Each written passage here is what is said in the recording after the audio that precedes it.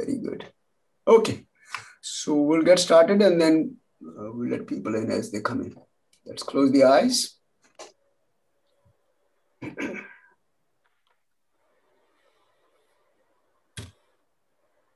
It's a nice position with the spine upright, comfortable, relaxed spine, but if possible, vertical. Eyes closed. Let's recite Om 3 times. Take a deep inhalation. Om.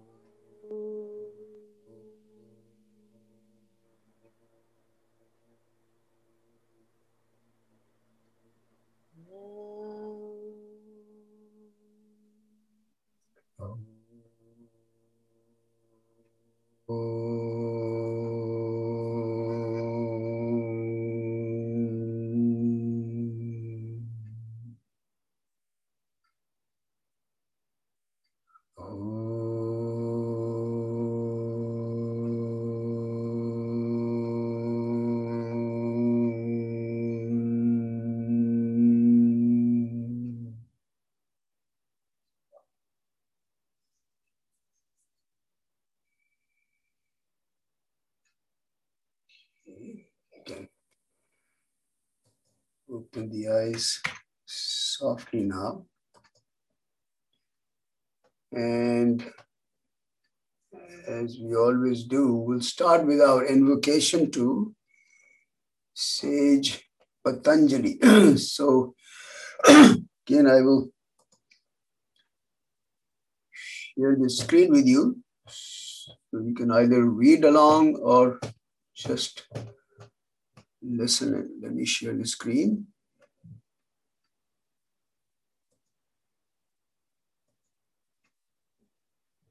So this is the invocation to Sage Patanjali. Okay.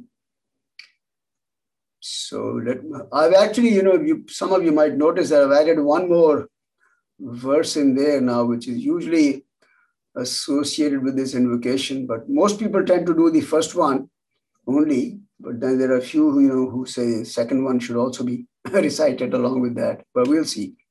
Let's see how it goes. Okay, so the way we recite that is, and you are welcome to join in if you're comfortable.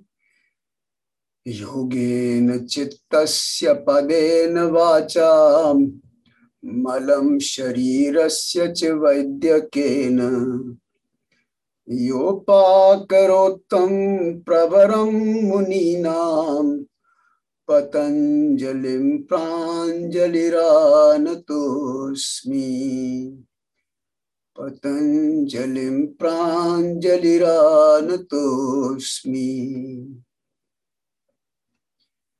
Abahu Purushakaram Shankha Chakrasidharinam Sahasra Shirasam Shvetam Pranamami Patanjalim. So as you notice, the two verses are in different meters. That's where it kind of changes the rhythm, changes the tune. Okay, so one of you, maybe Sunil, you want to read the English translation of these two verses loud?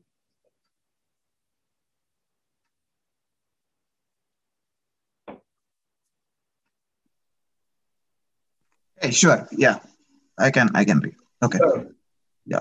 I respectfully bow down with the folded hands and offer my salutations to Sage Patanjali, the highest amongst the Munis, who has presented the remedies for removing the impurities of the body through his treatise of Ayurveda, of language through his treatise of grammar, Patanjali Mahabhashya, and the impurities of Chitta, mind field, through his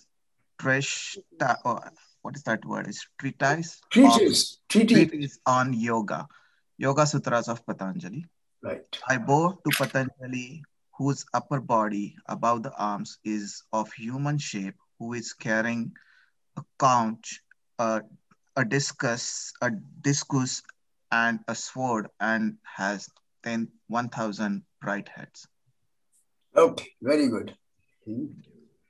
So this is, like I always say, it's a recognition of the genius of Patanjali. Could you talk about in that last verse you added about the upper body?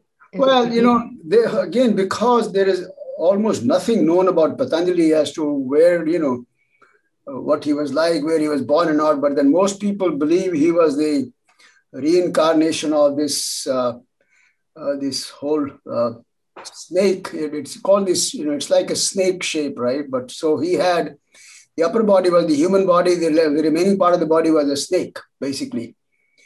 And he was an incarnation of this Ananta or the Naga or Vishnu. Vishnu is always shown as reclining on a snake. That's his, kind of the the bed, so to say, where he is always reclining. And then this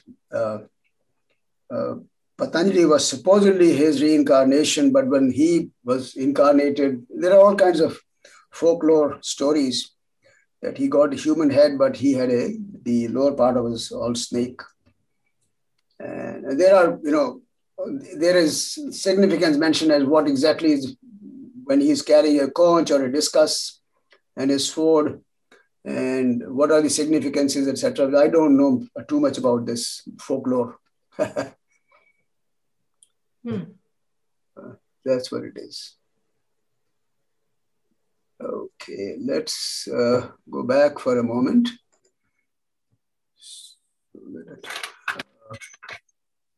We can. Okay, so since some of you are new, just give you a very quick kind of a background as to what we have been doing. So these monthly workshops, like, it's monthly, so it's once a month on the third Saturday. And I think we started more than a year ago, this particular round, and we have been going through sutras, one sutra at a time, and trying to understand the kind of the underlying concepts presented by Patanjali. And right now we are in this whole, the concept called the 8 limbs of yoga, called Ashtanga Yoga. So that's what we are currently studying. And as a part of this, we just finished a couple of sessions ago, this discussion of the 5 yamas and 5 niyamas. We were done with that, which is a very important part of the whole, the underlying structure of yoga, the yamas and niyamas. So, and last week, again, I keep saying week, it's the last session, last month. Last month, we started the practice, the understanding of asana. So, and that's what we will continue with now. So let me just get to that slide and I'll share the slide with you. Just one second.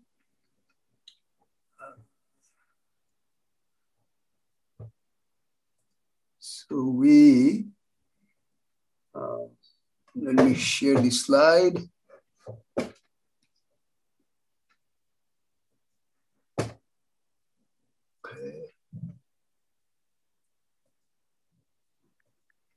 Okay.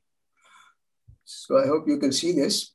So the very introductory, sutra for the asana practice is Sthira Sukham Asana. It's a very well-known sutra because it really defines what an asana should be like. And it says it should be very steady posture and a very comfortable posture, basically. So this is what we covered last time. Sthira Sukham Asana. And then the next one is, so this is where we want to start now. Does anybody want me to repeat the 8 limbs of yoga? Does everyone know what the 8 limbs of yoga are? If you don't mind repeating, that would be awesome. Okay, all right. Yeah, I also don't know. Yeah. All right, let me just go back. Good. You have to speak up if you don't know. That way, I can. Where did I list them?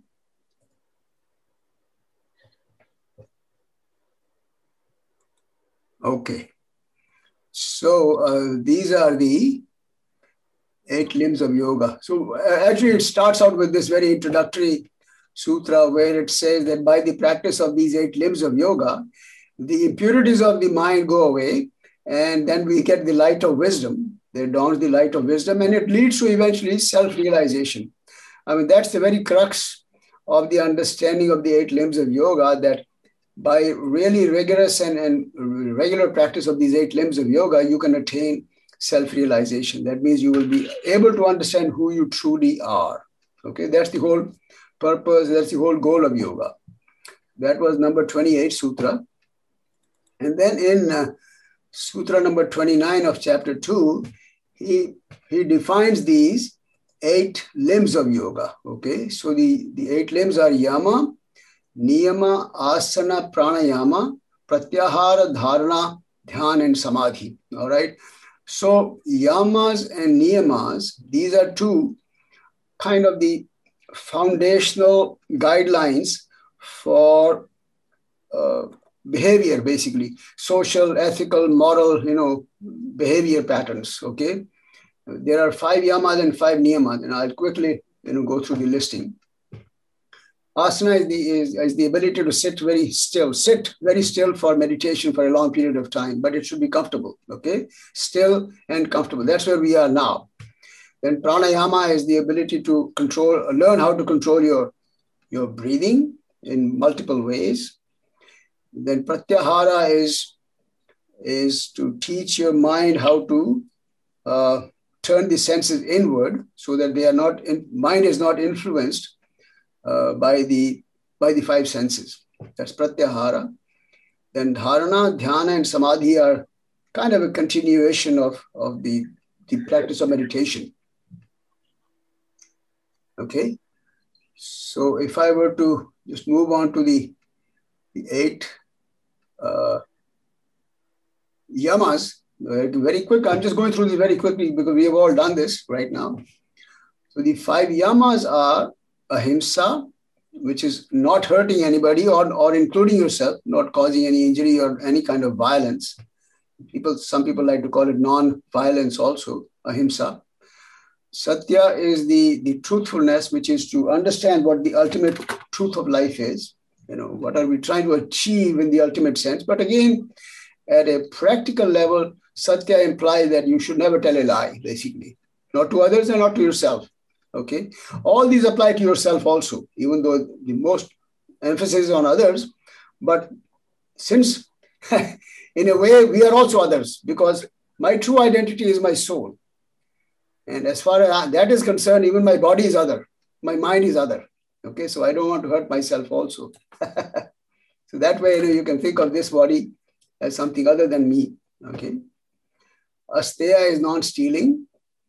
And brahmacharya is continence, or it's mostly commonly applied to sexual, controlling the sexual urges, so to say. Okay. And aparigraha is non-hoarding, not being greedy, not being tempted to hold on to things, which you don't need, basically. Need-based. Okay. So that's these 5 yamas. And then 5 niyamas are shaucha, which is purity and cleanliness, purity of the body and mind and environment. Santosha is contentment. That means being happy, contented with what your situation is in life. Acceptance, so to say. Tapas is austerities or learning how to toughen up, basically. I like to call it toughening up, body and mind. You make yourself really tough and strong so that, again, you're not disturbed by anything around you.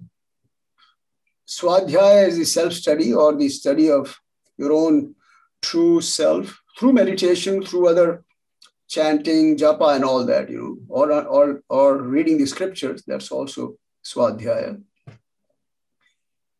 Then Ishvara Pranidhana. Pranidhana is surrendering, deep, you can call it devotional surrender in a sense. Okay, surrender to who? Ishvara. Ishvara is is that aspect of being which is completely unchanged. It never changes. So it's the common translation is God, but you have to understand what that God means in this context. Okay. All right. So this is Ishvara Pranidhana, surrendering to some superior reality. Okay. So those were the yamas and niyamas. All right. And then we went through a lot of discussion of the 5 yamas and 5 niyamas. We spent a lot of time there. All right. So let's move on to our current sutra now, which is to study the asana practice. Okay. So like I said, this is the asana practice. Sthira Sukham Asanam. Sthira means steady. Sukham means it should be comfortable, easy going. Okay? No strain, no movement, no trembling, no nothing. Okay, that's the Sthira Sukham Asanam. All right, so our today's discussion starts with sutra number 47 in chapter 2. Now, when I normally do it in the studio, I recite one, I repeat one word and then everyone repeats after me. But here, I just break the words out and then try to explain the meaning. And in your own mind, if you want to repeat, you can try and repeat. But keep yourself on mute so that, it's not disturbing anybody. Okay? All right. So the words are, and I'm going to break these words into individual words because in Sanskrit, you can combine the words and make several words together into a single word. Okay, so this is one example. The words are Prayatna, Shaithilya, Ananta, Samapattibhyam. Okay, so again, Prayatna, Shaithilya, Ananta, Samapattibhyam. Those are the 4 words here in this particular sentence.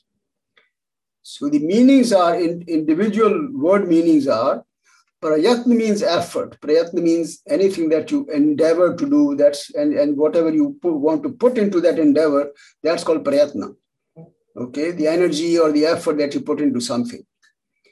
Okay. The word shaithilya means, it comes from shithil. The word is shithil, and the noun that represents that, or the quality of that shithil is shaithilya. It's complete letting go. It's sort of loosening up everything. Shaithilya means very loose body, basically. I'm just saying in the sense that, it's completely letting go of any endeavor to do anything, basically. Very loose. Shaithilya. And then the last 2 words are Ananta Samapatti. Samapatti is roughly the same thing as samadhi or a deep sense of absorption. And the word Ananta, it comes from the word Anta. Anta means the end. And when you add the prefix Na or Ananta, it becomes endless, basically, a very large amount, basically, or a huge amount. Okay.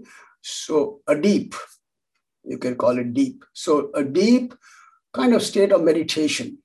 All right. That's one meaning. And we'll go through the commentators as to what they have to say about these words. One thing you will notice that these sutras are very cryptic, very, very brief and very, very cryptic. And you absolutely need the help of a commentator to understand what might have been the intent of the writer, which is Patanjali in this case. Otherwise, it is almost impossible to understand some of these sutras, at least. It's very hard.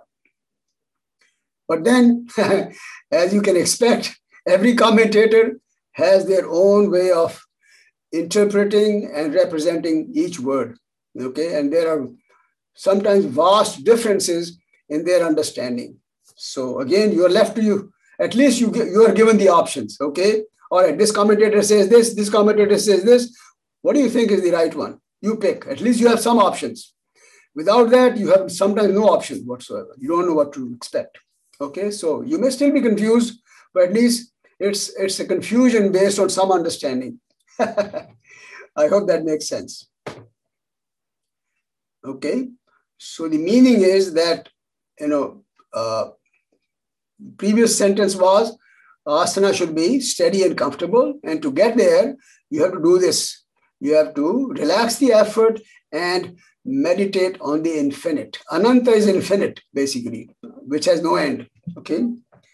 And I'll give you my interpretation, my understanding, and I'll give you the understanding of some of the other commentators, what they mean by all this. All right, let's move on. Okay. So, Prayatna Shaithilyam is letting go of unnecessary effort. No role played by the ego. Now, I mentioned this specifically because when we do asana practice, okay, ego plays a big role in our practice. What does that mean? If you're in a class and you have several other students who are doing the class with you, and you do some asana like, let's say, warrior pose or something like that, or headstand or whatever, or one of these asanas, or even a simple pose like touching the toes. Now you try to touch the toes and your hands don't go beyond your knees, but there's another guy who's not only the hands are across the knees, but his chest is resting on the thighs, and your chest is about a foot away from the thighs. Okay, all right. And now the ego will come into the picture. It may come into the picture and say, how shameful of me. Look at this guy. He's able to put his chest on the thighs, and I can't even touch my hand onto my knees. Okay, I must make an effort. That's the part that ego will like to play. And if you let that happen, you can get hurt, you can get injured. Okay, and that is why Patanjali says, Prayatna Shaithilyam. Don't make that extra effort. You have to make some effort, but no more than that, no more than what your body can endure comfortably. That comfort word, sukham, is very, very important. Okay, so let go of any unnecessary effort. And then ananta samapatti. Now, this sentence is my understanding and my approach to the practice of asana. Complete absorption of the experience of asana at each stage. Every time you make a movement, it's an experience, right?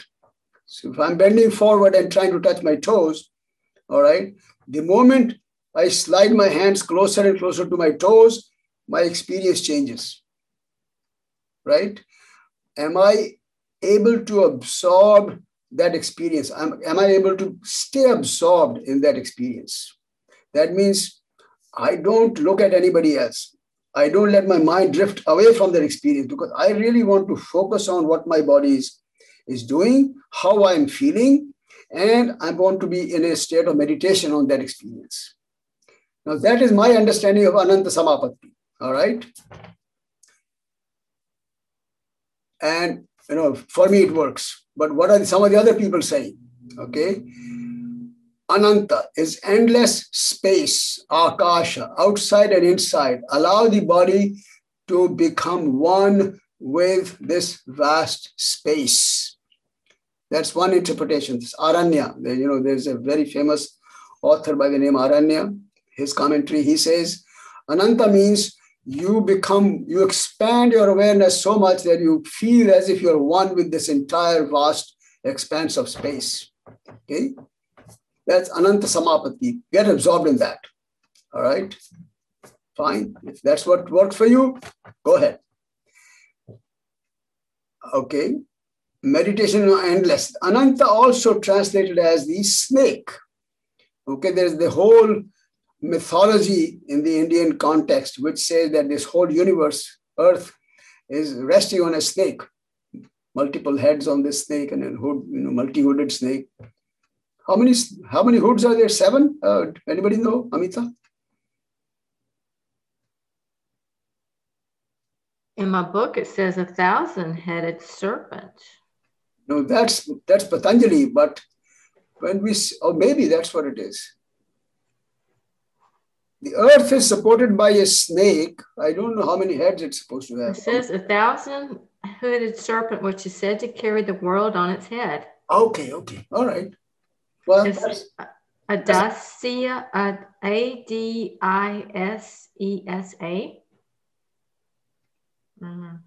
Agastya, yeah. What's that? Agastya Muni, I think she's talking about. Okay, well, so that's what I'm saying. Every commentator has their own kind of view. Okay, so that's one more. And whose copy you're reading, Eleanor? The yoga by Swami Satchidananda. Okay, that's how. Okay, so Ananta, the snake that upholds the earth, so symbolizing strength and steadiness. That snake, because it is holding the whole universe, and we want to be same thing, strong and steady in our posture. So that's another interpretation.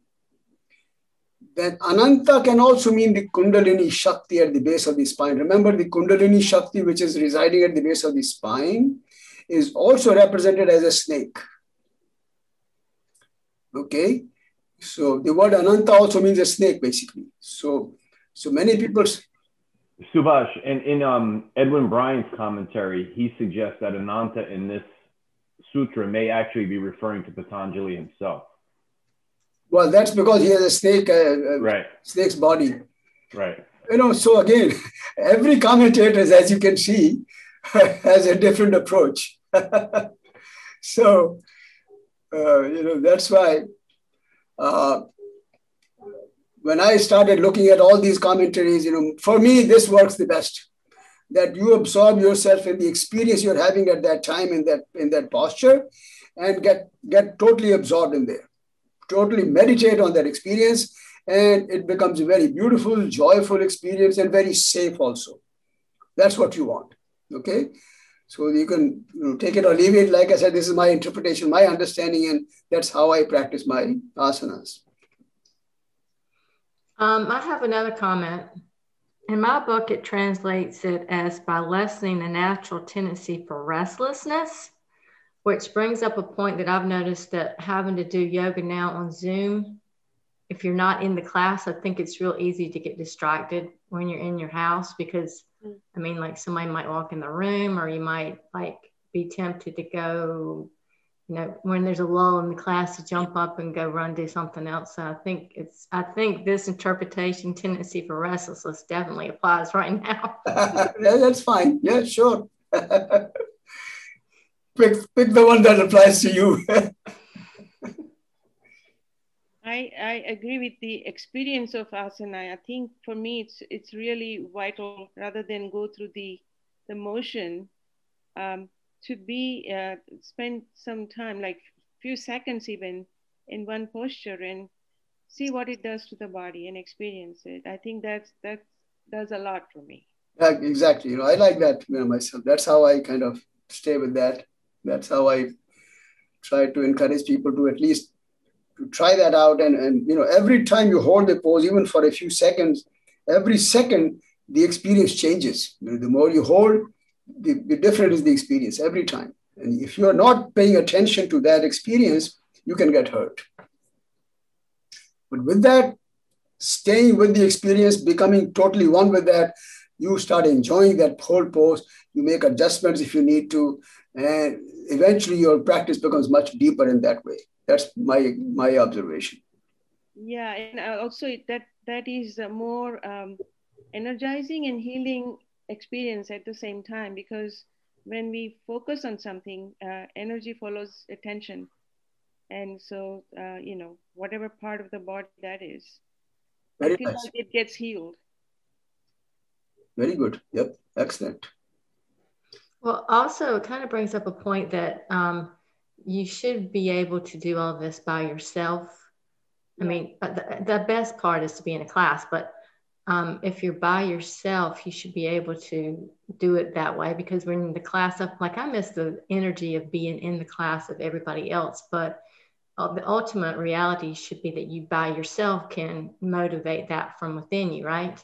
Absolutely, yes. You're right. Yep. Mm-hmm. I agree with Eleanor. It almost seems like that state of escaping from the restlessness and focusing on the posture is easier in a private practice than in a class setting, because there aren't the teachers, though obviously encouraging and useful words. It's silent, and it's just you with yourself. So this is, it's sort of easier, I found. Although, like, at the same time, but being in class is very enjoyable. So. Sure. Yeah. All right. So, so that's the Ananta Samapatti part. And, I mentioned it last time, but those who are new, I just want to repeat the very word asana. The word asana actually means only a sitting posture. It comes from the root word as, which means to sit. And then all these other asanas, like the standing postures, the reclining or the inverted postures or stand, whatever, they were all added later on, okay, to develop a body which can sit for meditation for a long period of time. But the real meaning of word asana is sitting posture. Just want to repeat that. Okay. If there are any other thoughts, please speak up on asana. Otherwise, we'll move on to the next sutra. Okay. So the next sutra is number 48. And again, I'll break down this sentence into different words and then speak these words. So this one is Tataha Dvandva Anabhighataha. So Tataha Dvandva Anabhighataha. Okay, that's the sentence in Sanskrit. Okay, so again, 3 words, Tataha Dvandva Anabhighataha.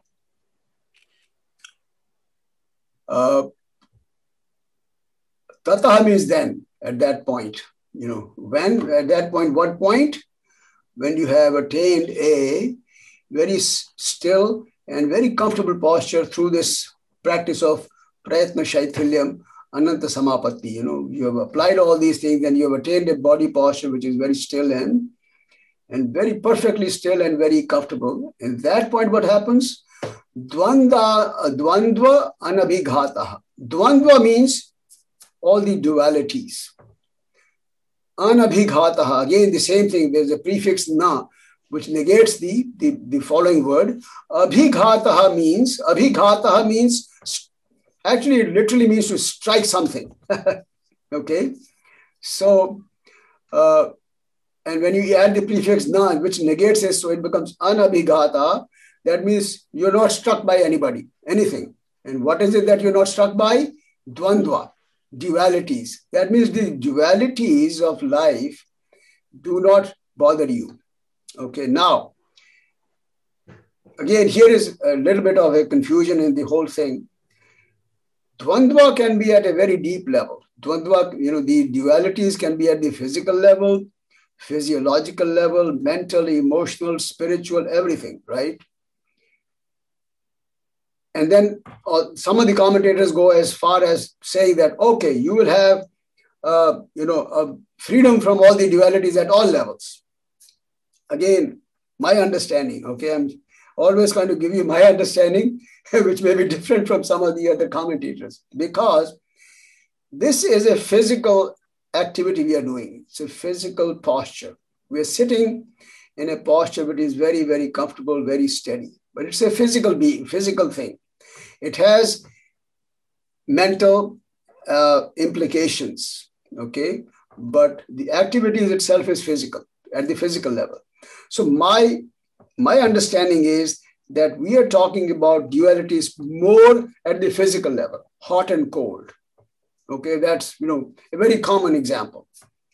All right? Comfortable, uncomfortable, painful, not painful. Okay? So those are the kind of dualities that I think I want to focus more on at the physical level. But then there are commentators who say, oh, it will give you freedom from honor and dishonor. It will give you freedom from pain and suffering, and, all the way deep into the spiritual levels.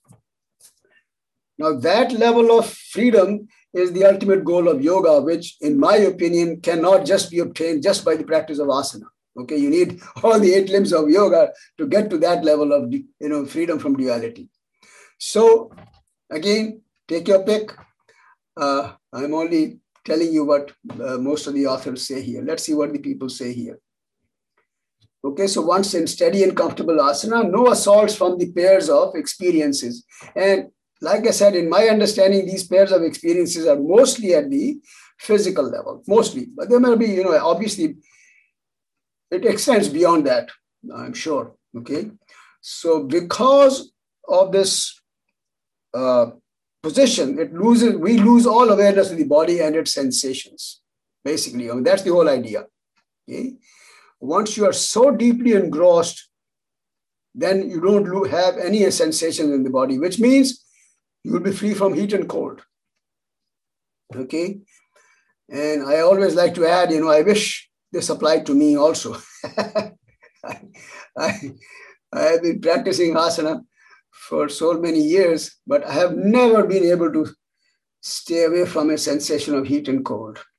Never. My feet are always cold. My heater is always on. My sweater is always on, But you are able to embrace that experience, right? It doesn't interfere with your... No, it doesn't. No.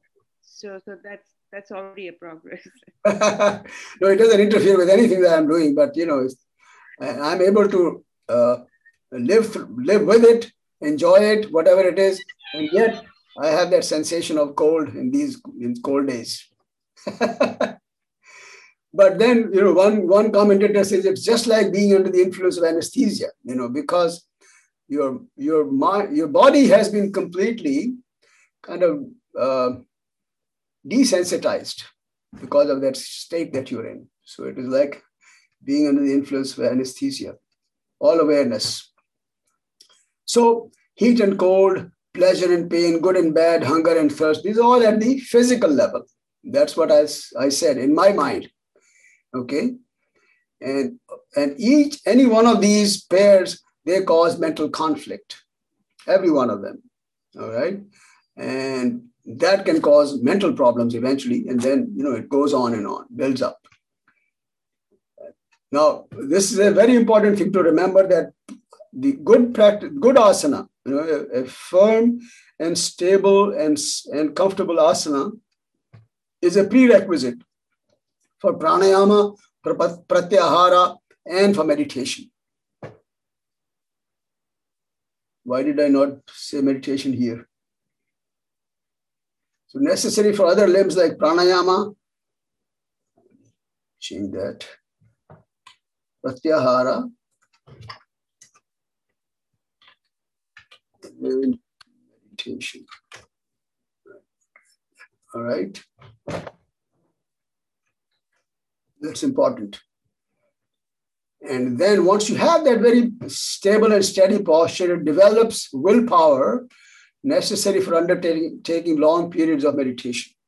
That's very important. You need that frame of mind which you can use to stay in meditation for long periods of time. That's very important. Unless you have that mindset, that intention set at the beginning of meditation, it's very likely your mind will be drifting off to different places very soon. Okay, but once you set the intention and then you develop that inner strength of your mind, then you can hold that mind frame for a longer period of time. And that can come from a very stable and steady physical posture. Okay. Just wanted to check, is the font size okay if everyone can read that? Okay. Yeah, that's fine. Subhash, you might want to go into slideshow mode though, so we don't see all the nav around. All right, let me do that then. All right. Yeah, that's better. Okay.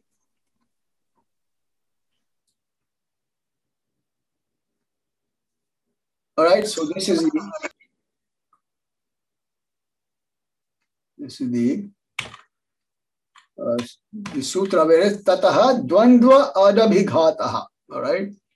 You're getting, when I read these Sanskrit phrases, I hope you're getting some sense of the words in Sanskrit also. It's very important to kind of make a connection with the languages.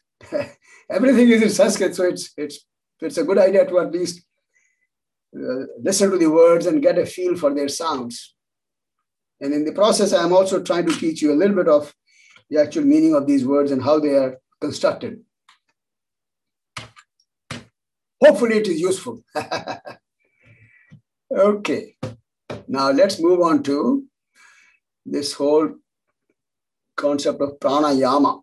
What is pranayama? How it is defined by Patanjali. Sutra number 49, chapter 2. So let me break these words into individual words. Tasmin sati shvasa prashvasayoho gati vichhedah pranayamaha.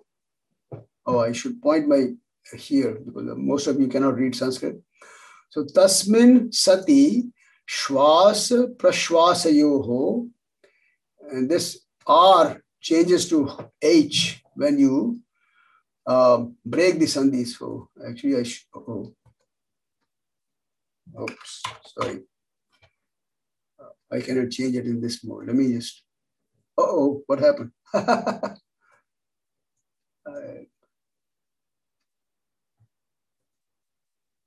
Okay.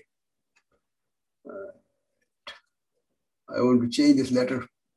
That's the pronunciation changes here when you break the words. Okay. So tasmin sati shvasa prashvasayoho gati vichhedah pranayamaha. That's the sentence. All right. So tasmin sati means being there, having established that position. Okay, what is that position? Stable and steady posture. I mean, that's always, it refers back to the previous sutra or maybe a sutra before that, but this is always assumed.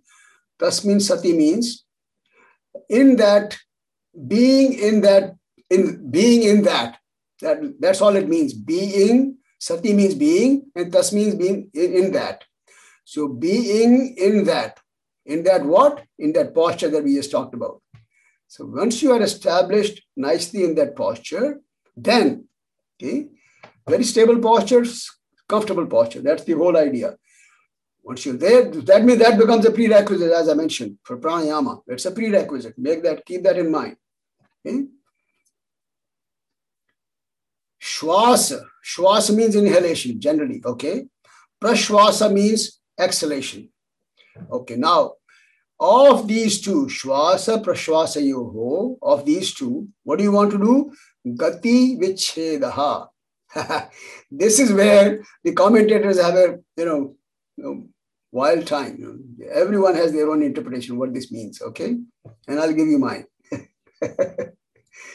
Okay? So, having established yourself in that very beautiful, steady, and comfortable posture, then the gati vichheda. Vichheda means interruption. Gati means the movement. Interruption in the movement of incoming breath and outgoing breath. Shwasa is incoming breath, prashwasa is outgoing breath. Okay? And cheda is to have actually cheda can also mean a hole.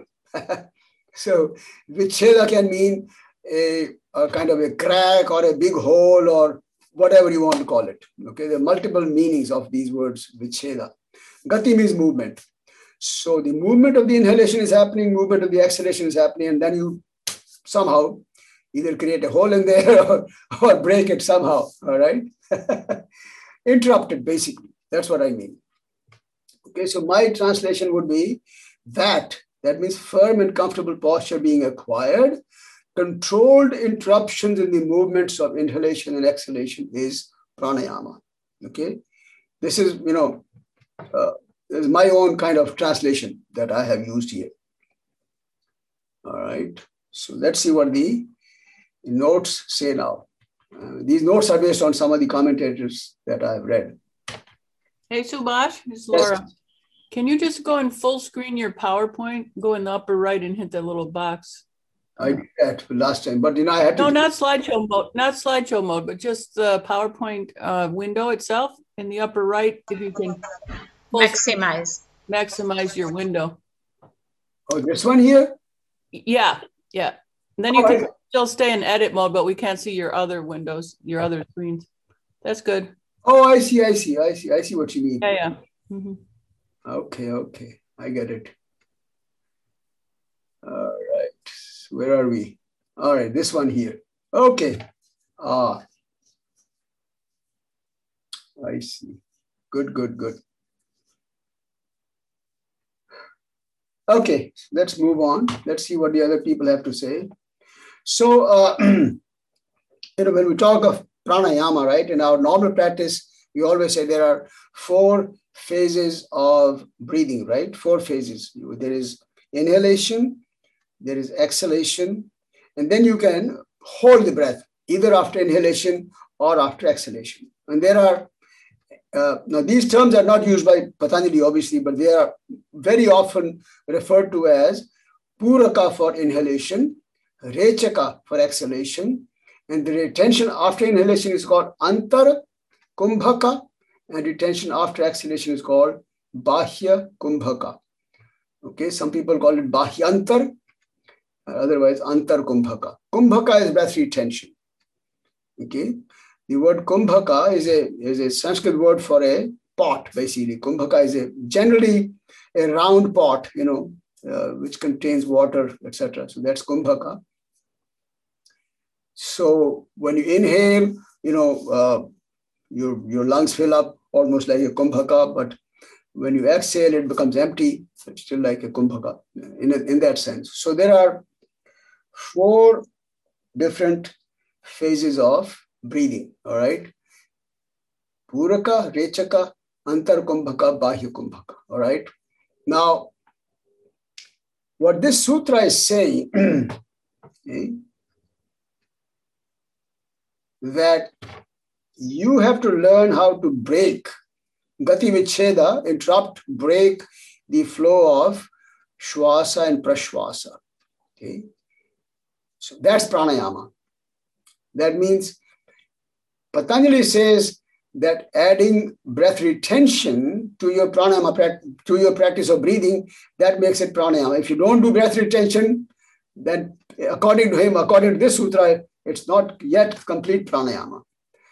That definition doesn't hold in the modern context. And everyone says that you can do retention only if you have a little advanced state of pranayama, but in general, they say start without breath retention. Most teachers will tell you that. That doesn't mean that you're not doing pranayama, okay? So I'm just giving you the modern kind of approach now.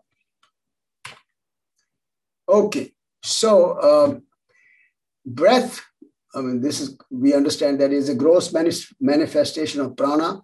Prana is the cosmic life force, okay? And breath is also a link between the body and the mind, okay? So it connects the mind and the body together. This, I don't know where I got it from. Mind is not consciousness. I'm going to delete that. That's not true. It's a link between the body and mind, yes. Consciousness is beyond mind and body, so I don't want to mention that there. Now, the vehicle for prana is the pranamaya kosha with all its channels of subtle energy. Does everyone know what pranamaya kosha is? Does everyone know the 5 koshas? Okay. No? It's the layer, like the different bodies, right? Uh-huh. Manamaya. Yeah, Pranamaya Kosha is the subtle body made of prana, and then you have Annamaya Kosha, which is the physical body. Uh-huh. Manomaya Kosha, which is the body of thought and mind. And then you have the Vijnanamaya Kosha, which is the body of consciousness. Right? Consciousness, I'm not sure I'll go that far.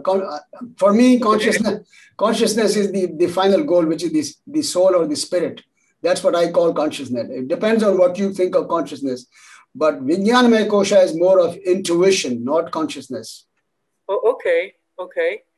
And then there is Anandamaya Kosha, which is bliss. Yes. Very good. Yeah, that's beautiful. So there are the 5 different, you can think of them as the layers of experience, I call them. Those are the layers which you can experience as you go deeper and deeper into your consciousness, into your layers of consciousness. They are influenced by consciousness, every one of them. Okay. Also kind of sidetrack a little bit the 2 words. Sometimes people tend to use them interchangeably, the awareness and consciousness. Okay. I like to distinguish between the 2. Okay. What's the distinction? What's the distinction between awareness and consciousness? Anybody? Okay.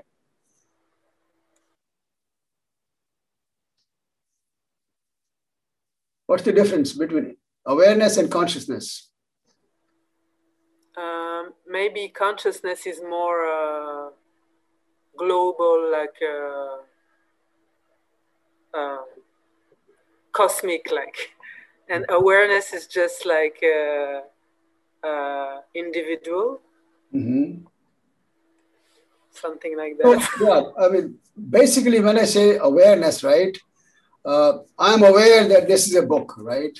I'm aware of this presence. But how do I know that this is a book, and what is it that behind this awareness? That's what I mean by consciousness. If you have no consciousness, you cannot be aware of this. So consciousness is the cause, is the entity that's making you aware of things. All right. Okay. So a very crude example would be, let's say you get hurt, you hit your head on a piece of stone, and you fall unconscious, as we say, right? So you cannot, you have no awareness at that point, no consciousness. You cannot feel anything. All right. Now, at that time, you're not aware of what's around you because you have no consciousness. When you become conscious of yourself, when you gain consciousness, then you become aware of who is around you. That's at a crude level, that's the distinction between consciousness and awareness. But in the context of yoga, consciousness is the Purusha, is the soul, is the Atma, is the pure being. And that, because this entire material body complex is non-conscious, it has no consciousness of its own. It borrows consciousness from Purusha to function. To become aware, it needs that consciousness to be borrowed from Purusha. So that's the kind of distinction I like to make between consciousness and awareness. Does that make sense? Does anybody experiencing the speaker is not being good right now, or is just me? Mine is okay. Oh, okay. Sorry, it's probably on my end. I'm okay. Somehow is breaking on my end. No problem. Oh, yeah, mine's okay here. It's okay. What's breaking? The sound is breaking? Yeah, it's probably on my end. It's very staticky for some reason. We're doing fine, but just all of the sudden recently. So I'm not too sure what could be, but no problem. I just wanted to ask. That's fine. Okay. It seems like I should check on my end. I'm not too sure what. Try muting yourself and see if it helps. Yeah, okay. So, so we started with this discussion of the 5 koshas. So the Annamaya kosha, just like Anna said, it's the physical layer of experience, which is the physical body. But then we go a little more subtler than that, then becomes the Pranamaya kosha. Pranamaya kosha is the one which is sustained by breath, by our prana. And that's all the physiological functions. And of course, it has a deeper connection with, like I said, it connects the physical body with the mind. So that's the link, the prana, okay, between the physical body and the mind. And then in this kosha, we have all these 72,000 nadis, these subtle channels of energy. They're called the nadis in Sanskrit. Okay, they are not physical, they are subtle. subtle channels of energy. And all that is influenced by our practice of pranayama. Okay, now, again, to give you an idea of what different words are used to explain the word Gati Vicheda by different authors. So I just picked up a few of these. Now, breaking, B-R-A-K-I-N-G, okay, breaking the force and uncontrolled movement, that's by Swami Veda Bharati. Breaking the force and uncontrolled movement. Regulation of flow, that's Aranya. Regulation of the flow of incoming breath and outgoing breath. Controlling the movements, Swami Sachidananda. Again, regulation of the breath. Here it was regulation of flow. Bryant calls it regulation of the breath. And cessation of inspiration and expiration, that's Taimni. Break in the movement. Now, this is B-R-E-A-K. Earlier, the word used was B-R-A-K-E. Not sure what the distinction is. They're using two different spellings here. Break in the movement of breath. Karambelkar. Cessation of movement. Satyananda. So, as you can see, every author, every commentator has their own way of understanding the word Gati Vicheda. And like I said, we are free to pick one that we like most, all right?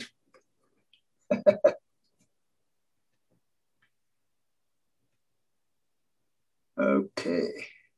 Any other thoughts on this one? Well, I guess braking, B-R-A-K, is like putting on the brakes, stopping, whereas break, B-R-E-A-K, is like a crack. So it could be a little different meaning. Yeah, I think that's what they, yeah, it might mean differently. Okay, that's a good way of understanding it. Very nice.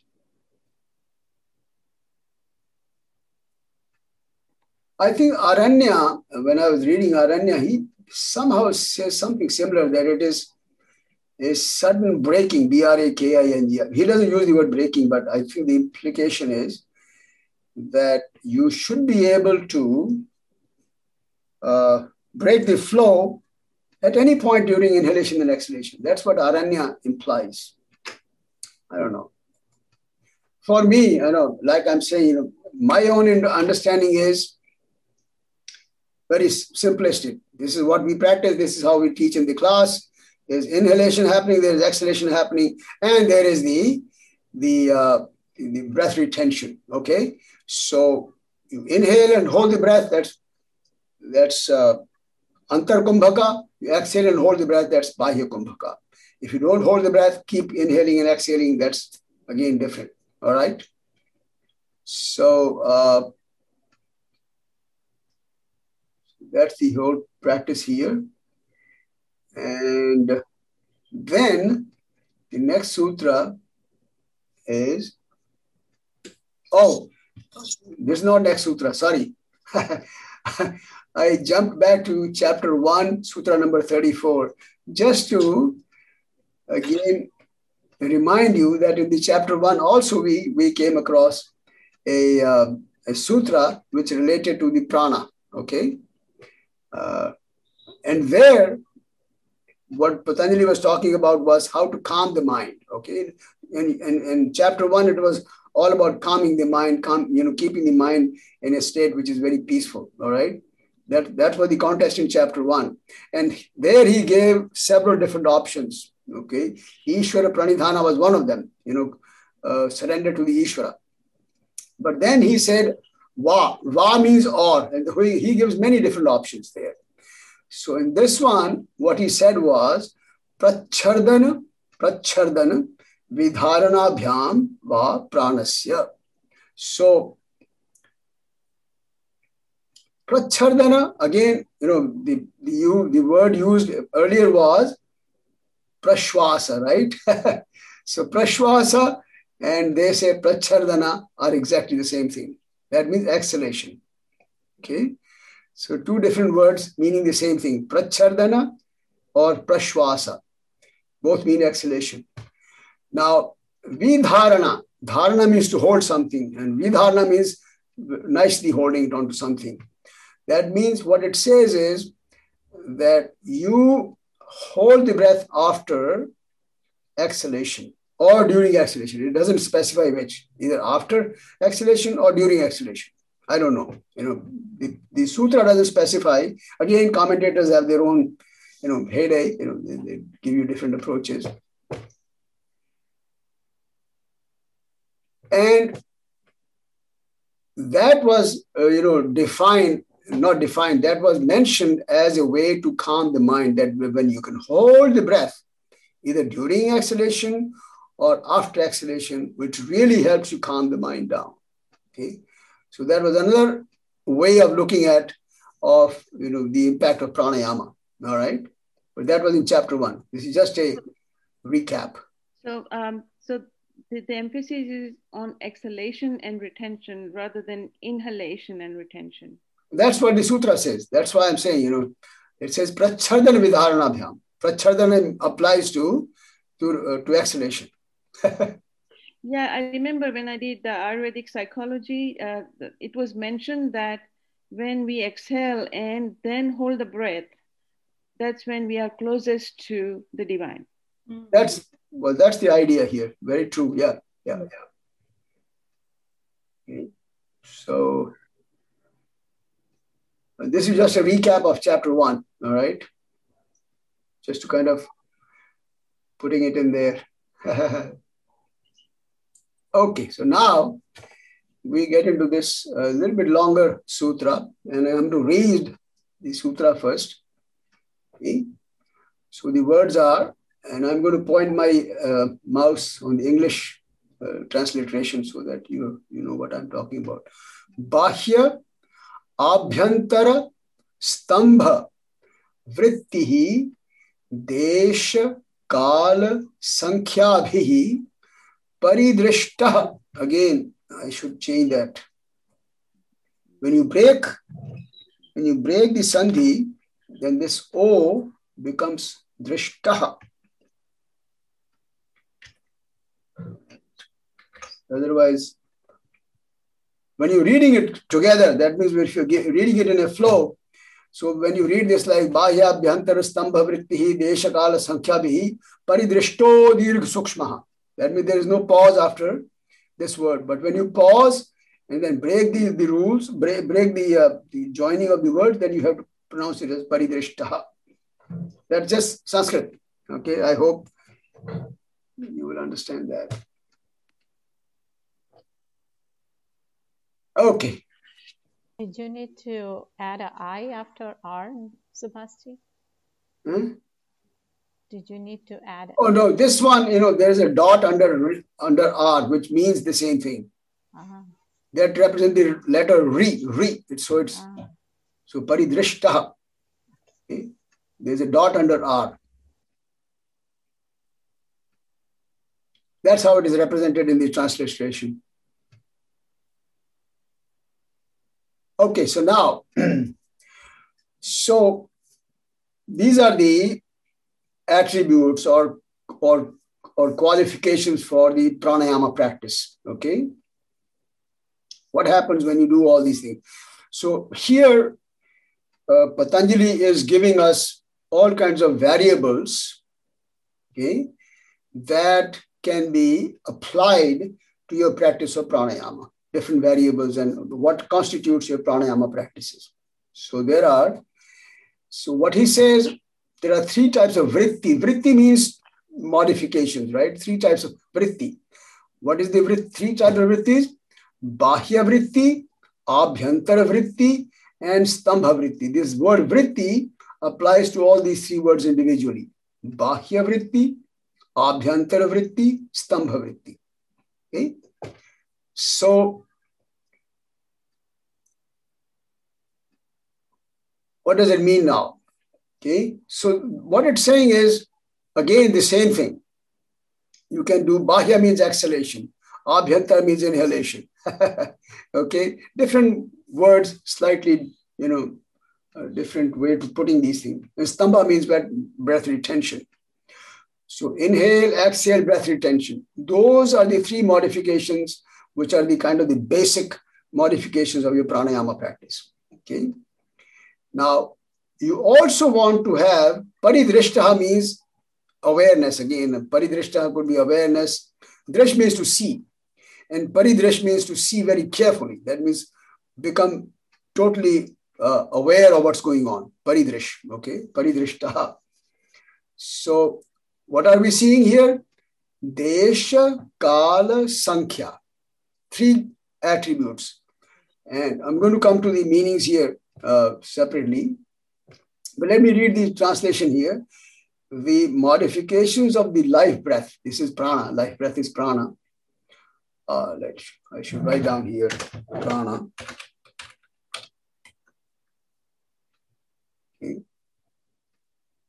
Are either external, internal, or stationary. So external is bahya, internal is abhyantara, and stambha is holding the breath, basically. And they are to be regulated by space, time, and number, and then either are long or short. Okay, so you could have long breath, short breath, subtle breath, soft breath, whatever, so lots of different variations are mentioned by Patanjali here. Okay, so let's look at some of the notes that I have on this one. Okay, now, when we do these practices, like, pranayama practices, we know that we add different ratios and different types of breathing. Sometimes we have soft breathing, sometimes we have hard breathing, long breathing, short breathing, etc. All these are mentioned here, okay? And very, very commonly mentioned ratio, for example, I'm just giving you an example here that's very commonly mentioned, different ratios of inhale, exhale, and all that by various authors. Most common being 1-2-2, 1-4-2, etc. Remember, in pranayama, when we do the alternate nostril breathing, we always do this 1-2 ratio between inhale and exhale, but then we interject a breath retention in between. Okay, so that breath retention can be twice the inhalation or 4 times the inhalation, etc. But the ratio between inhale and exhale usually remains 1-2 for almost all long breathing practices. All right, and then of course, if you go a little deeper and more advanced practices, then you start introducing the breath retention after exhalation as well. All right, so that's a little more advanced. Okay, and with practice over a period of time, one can prolong each breath and make it subtler. Okay. The word paridrishta implies close observation or awareness of the full breathing cycle. That's what I mentioned. It comes from the root word drish. Drish means to see. Okay. So when we say a scenery, that the word for that is drishya. Okay. We say a very beautiful scenery, sundaram drishyam. That's what we say. And based on these variables, many pranayama practices have evolved. And all these practices that we do, whether it is rapid breathing, whether it is bhastrika or kapalabhati, they all involve some of these variations in their practice, right? Kapalabhati is fast breaths, forceful breaths, and very short breaths, okay? And bhastrika is the same thing, very forceful and short bursts of breath, inhale and exhale. So you can apply these in multiple ways. You can have multiple permutations and combinations, and then bring about a large number of pranayama practices. The beauty is, these yogis obviously must have experimented. They were scientists in a way, so they would have experimented with all these variables. Patanjali says, go ahead and use these variables, all right? So why not? Apply these variables in multiple ways, design a variety of pranayama practices. And when they did that, to their delight, they found that almost every practice has some benefits in some way or the other, no matter how you varied the breath. Okay. So, of course, you have to do it within limits. You can't just go crazy. cross your bounds of comfort in any practice. But that goes without saying for any practice. But that's what these yogis did. They devised a large number of practices, experimented with them, and then put them together into, for example, our book Pradipika has multiple practices mentioned in there. And then many other books are available which go in even more deeper into the pranayama practices, many more than what the Pradipika says. And there's a very popular book by BKS Iyengar. Some of you may have seen that book. It's called what is it called? Pranayama. Does anybody remember the name of that book? It's a very thick book on pranayama by Iyengar. Anyway, so that also has practices which are not in the Pradipika. It goes beyond that. There's another book by the school from India, which is called the Kaivalya Dham. Okay, Kaivalya Dham. There's another school there. They have a very nice book on pranayama, and they also list a few practices which are not in the Pradipika. So every commentator, every author, they'll give you a few practices like that. There's a book by Swami Shivananda. Again, it has more practices than there in the Pradipika. People have been adding these practices. Okay? Subhash, I'm afraid to admit this to my teacher right now, but I'm in the midst of a pranayama class with my friend's teacher. And frankly, I'm in a bit over my head in this class.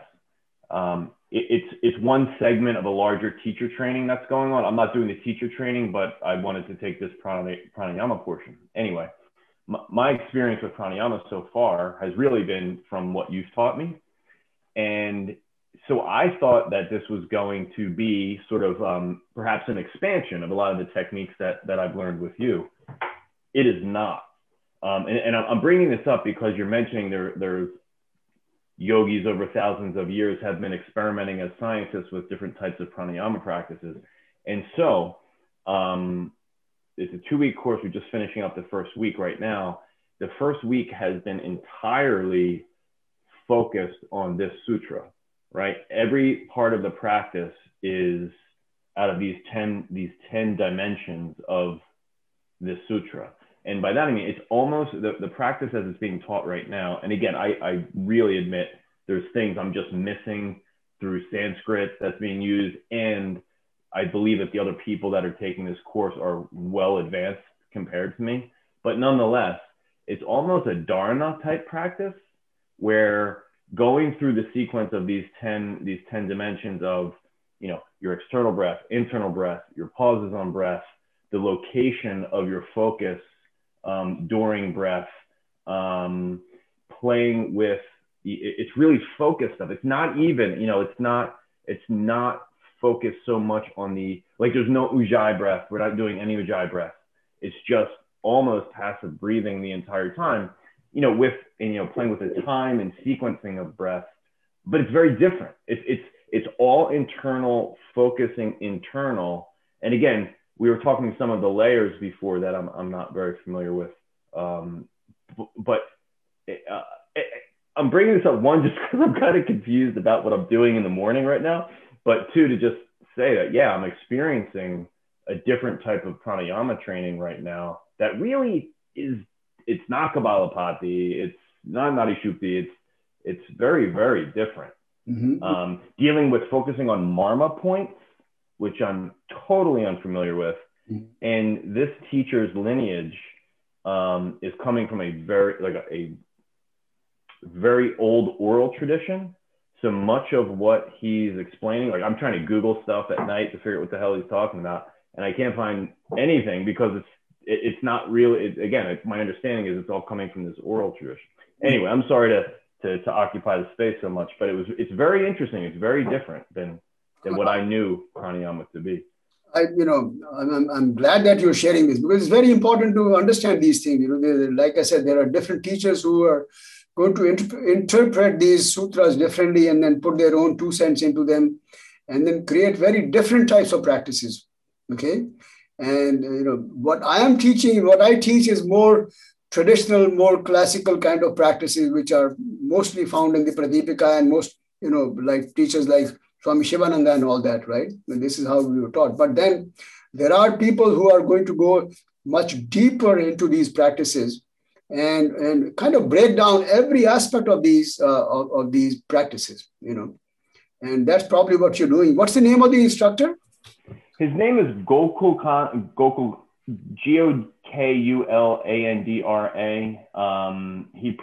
He's a Finnish. He's actually Finnish. He's originally from Finland, but he lives in Malaysia.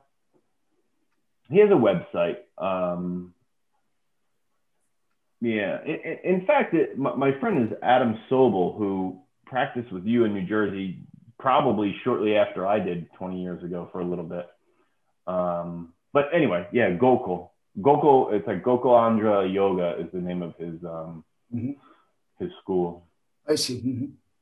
So he's going into subtler aspects of this pranayama, is this? Yes, very, very subtle. And again, I apologize in part for bringing it up because I can't even explain a lot of what's going on in the class, just because I'm really just trying to absorb, and I'm going to have to, look at it more after the course with some of the recording.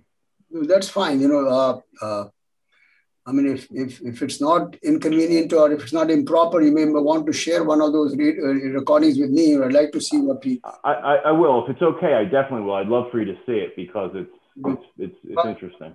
Like I said, every style, they have a different approach. Like if you go to these tantrics, those who do Kundalini yoga and all that, they have a different approach. Okay.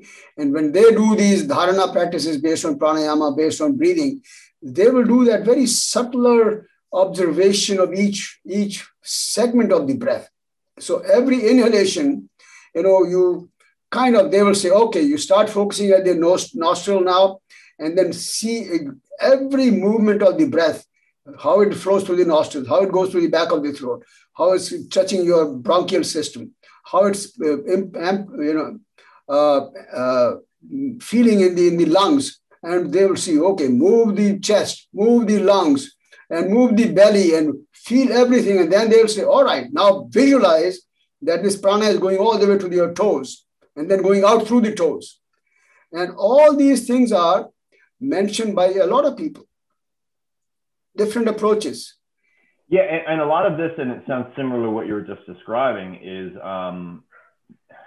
it requires, probably for me, because I'm such a beginner at what he's teaching, but it feels as if it requires a bit of imagination almost. Yes. Until, I guess, with practice, you can experience the intention of the practice.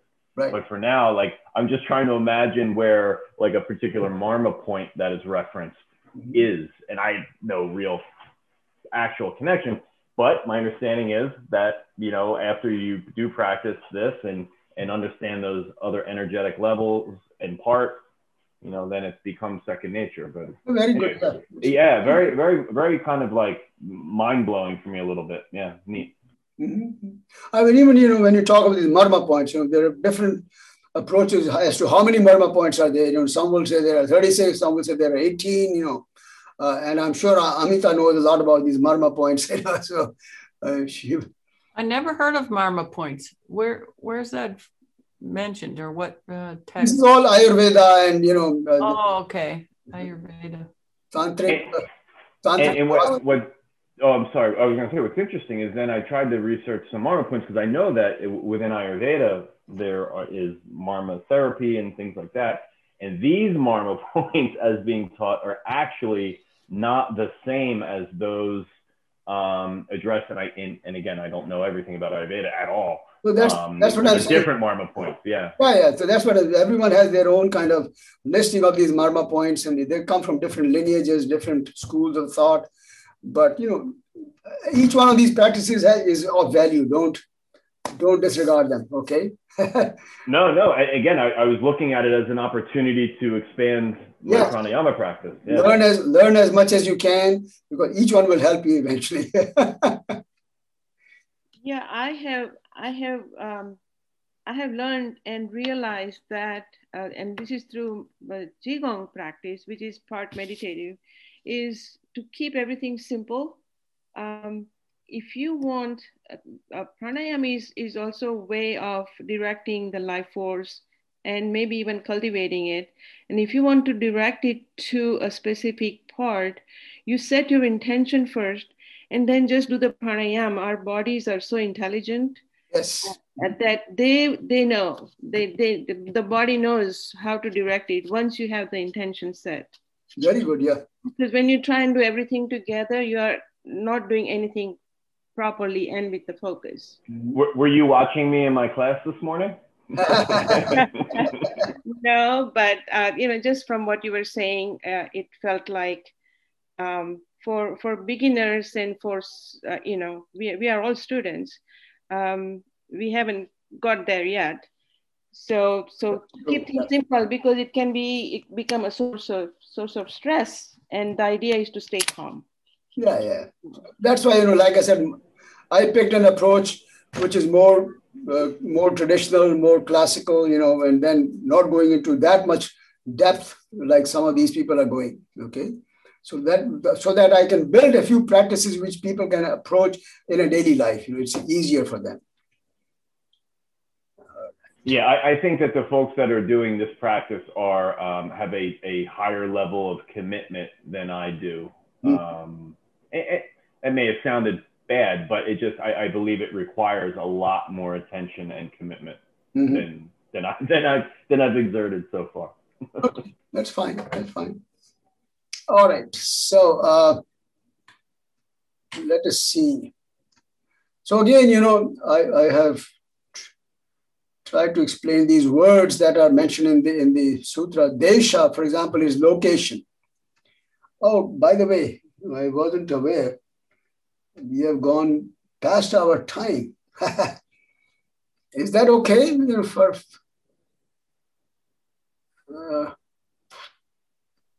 I need to drop in 2 minutes. Well, let's drop then, because this is going to take a little bit of time. So okay, let's stop here. I think I will continue this on this slide, which in my case, number 67. I'll make a note here. We'll actually go back to this slide, this whole sutra one more time next time. All right. It's a very beautiful discussion. But since I gave the time at 4 and it's already 4:10, people may be a little.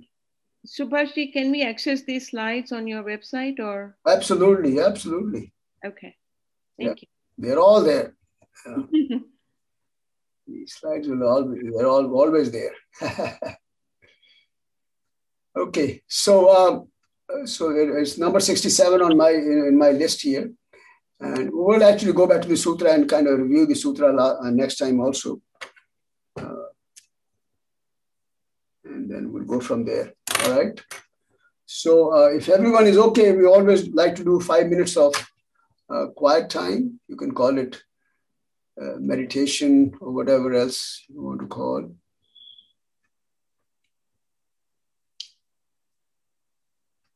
Okay.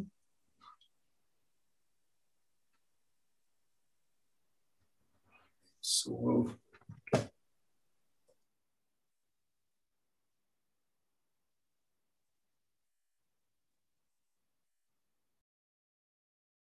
you're muted, Subhashji.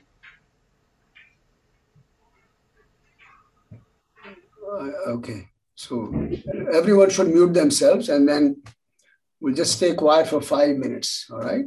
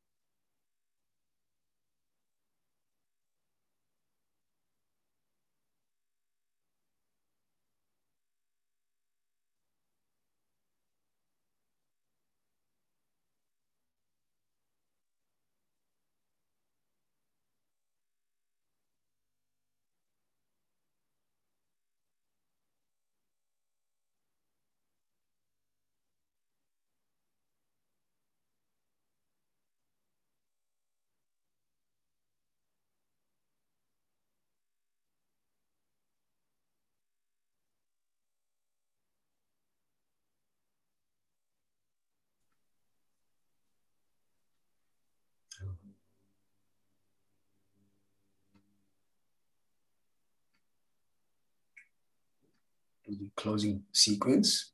So again, keeping the spine up, relaxed. This time we'll recite Om once now. Take a deep inhalation. Om.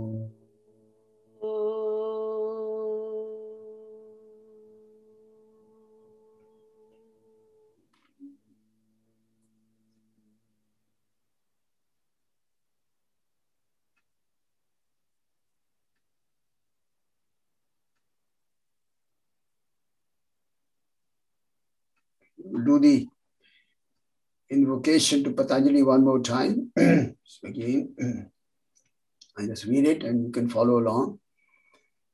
Yogena chittasya padena vacham malam sharirasya cha vaidyakena yopakarotam pravaram muninam Patanjalim pranjaliranatosmi.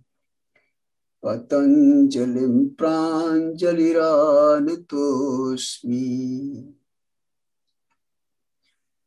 Abahu purushakaram shankhachakrasidharinam sahasrashirasam shvetam pranamami Patanjalim. The closing Shanti mantra. Om Asato Ma Sadgamaya Tamaso Ma Jyotirgamaya Mrityorma Amritam Gamaya.